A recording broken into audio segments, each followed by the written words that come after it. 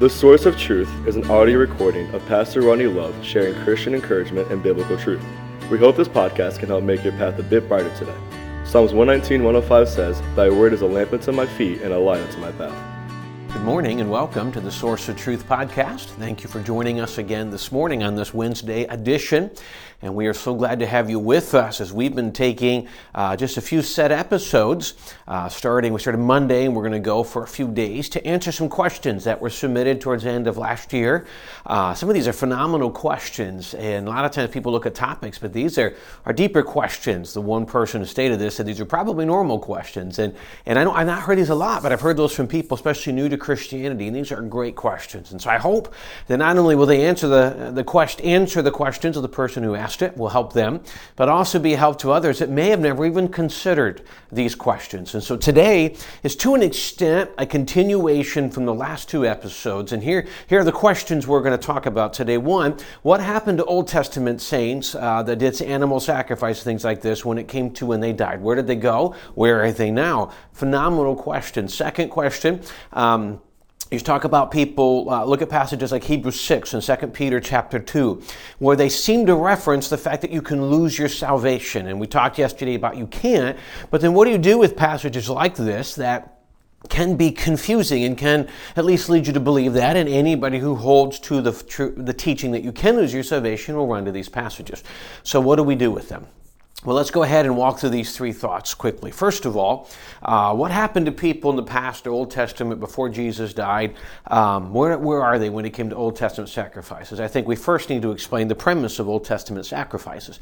Old Testament sacrifices were a picture of what would happen one day when Jesus would go to the cross and sacrifice. That's why they called Jesus the sacrificial lamb, the great lamb. The Old Testament animals were sacrificed because blood had to be shed to what's called atone or cover the sin, and you may heard phrases like the Day of Atonement, things like that. They would cover atone. Atone does not mean eliminate, it just means it's covering. And so they would cover for the sin, and then that's what the children of Israel would do in kind of an asking for forgiveness. But it had to be done over and over and over again because their sin had not been dealt with. The perfect, spotless Lamb of God had not been slain. So it's all looking forward until Jesus died and he dealt with all of that. Now, we know per se at that time they didn't go to heaven because Jesus hadn't been on the cross. So where did they go? Actually, interesting, if you were to study Luke 16, there's this passage. Now, many people believe this story is a parable. It is not. The story of the rich man and Lazarus, where they had their 2 points and then they ended up in hell, and a rich man could see Lazarus in Abraham's bosom. They want to believe it's a parable, but let me tell you why. Every parable in Scripture, either God said it was a parable, or sometimes he didn't, but here's something that's true about every parable. He never named anybody specifically. He never said a certain location, and he never stated the time in history of when it happened. Rich man and Lazarus, there was a name about the man Lazarus. That was real. When the rich man said, I wanted to go back from the grave and tell his family or send somebody, he named, and Abraham said, they have Elijah and the prophets. He named the people who would have been alive. So we even know about the time these men lived. And then he named a specific place. So we know it's not a parable, but there was a place, Hebrew word called it Sheol. It was it was basically, we believe, the center of the earth. And at one time, it was two separate places. There was Hades, known as hell, a holding place, and then there was Abraham's bosom. They were both not in heaven because Jesus had to fulfill all of the pictures of the Old Testament sacrifice and put his blood at the lamb for us to be able to go in the presence of God. So they would go down to what many called Abraham's bosom. And it was paradise to an extent down there, different than heaven, but similar idea. But they could see each other, except this gulf fixed, as we see in Luke 16. The Bible tells us in Ephesians that after Jesus, the 3 days when he was in the grave, one of the things he did is he said he went down and led captivity captive. He went down into the center of the earth. He did not go to hell. He went down to Sheol, this place, and he took all of those Old Testament saints who were in paradise and he took them to heaven. And then the Bible tells us later that hell would enlarge itself. Ultimately, that place consumed and all has become what we believe now to be hell. Now remember, hell is just the first point. At one point, all of hell will go stand before God at the great white throne judgment and then be cast into the lake of fire. That's the permanent punishment. But for now, they're in this holding place, hell. So in the Old Testament, they went there, and then after all of that was fulfilled at the death, burial, and resurrection of Christ, then they were taken to heaven. So they were sent to a place of paradise, and then now they're in the presence of God. And so it was a bit different, but that's how they got to those positions at that point. Hope, if you want more clarity, please feel free to follow up with a question. The next question was, what about these passages of Scripture that make it look like you can lose your salvation? I'm going to read the two that were referenced, and I'm going to explain them as I read them. Hebrews chapter 6, verses 4 through 6. The Bible says, "For it is impossible for those who were once enlightened and have tasted of the heavenly gift and were made partakers of the Holy Ghost and have tasted the good word of the God and the powers of the world to come, if they shall fall away, to renew them again into repentance, saying they crucified to themselves the Son of God afresh and put him to an open shame." Now, a lot of people believe that the ones being referenced here are Christians. And here's the words they use. He says, "It's impossible for those who were enlightened. They've tasted of the heavenly gift. They were made partakers of the Holy Ghost. They tasted the good word of God and the powers of the world to come." So many believe that those words talk about the idea that because they've experienced aspects of the Holy Spirit, that it must mean that they were saved. And let me give you a breakdown. Let's look at these words again, because I don't believe they were saved. Here's what we say. For those who were enlightened. Okay, let me explain something. The Bible says, a man cannot be saved except the Father draw him. There's a point when God the Father and God the Holy Spirit draw us. That helps us to recognize that our need for God is there, and it's more than religion, it's things like that. And then so when people like me give the gospel, to preach the gospel, it makes sense. It answers that conviction. A conviction is not guilt.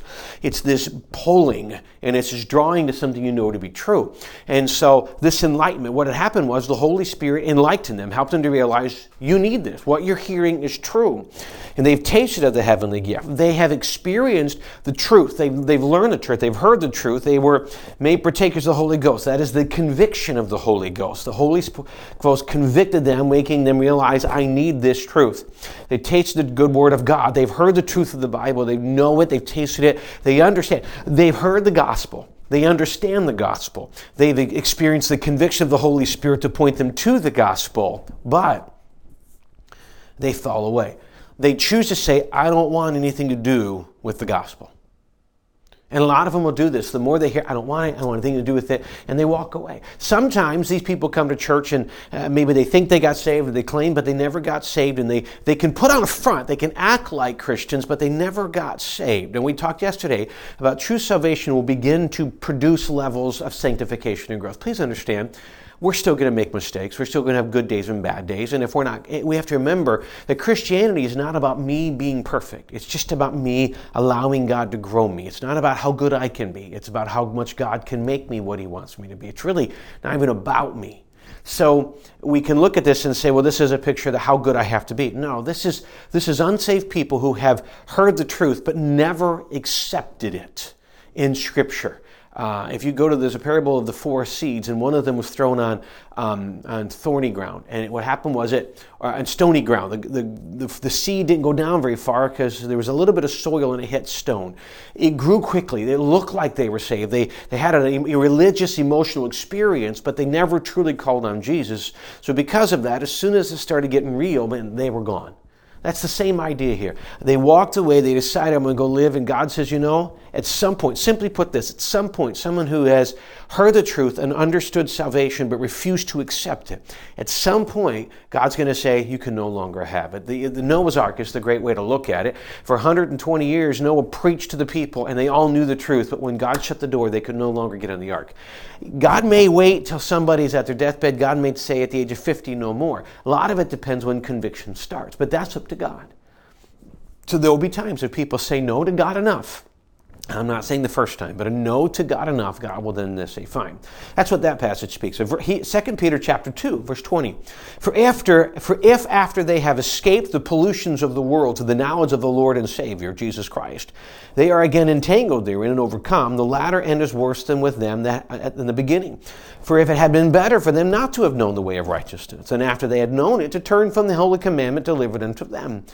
But it has happened unto them according to the true proverb, the dog is turned again to his vomit, and the sow that has washed her to her for wallowing in the mire. Now, there's a couple points of view you can look. This can be seen as the same as an unsaved person. They got all the truth and they walked away from it. Well, it's going to be worse because they've been given the knowledge of truth.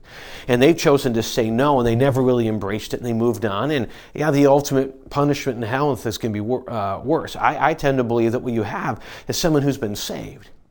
And then they've run into backsliding. They've walked from God. They didn't lose their salvation, but they walked from God. They say the battles before they got saved aren't as bad as the battles are going to be now. Simply, one person put this, a Christian that backslides can often live a worse life than an unsaved person. Why? Because the Christian has the truth. They have the Holy Spirit. Now that they're backsliding, they have to deal with what they know is right and wrong, and now they have to deal with the Holy Spirit who's constantly convicting them because they are.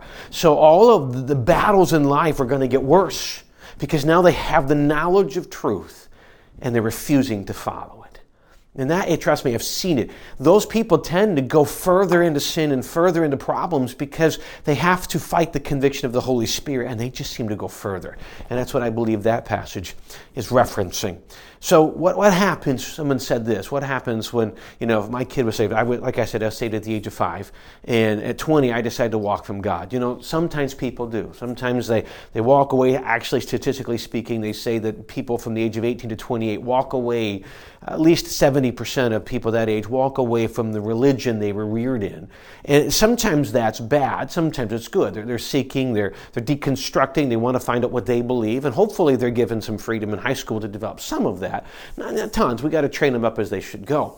But here's what you have to learn. Sometimes they will go, but I have heard, majority of the times I've heard, if they're seeking truth, they'll find their way back because they're not walking away in rebellion. They're walking away kind of seeking truth, and God will bring them back. But I know men right now, pastors in different churches that at one point walked away from God, got into drugs, gotten all kinds of things. Here's what I say.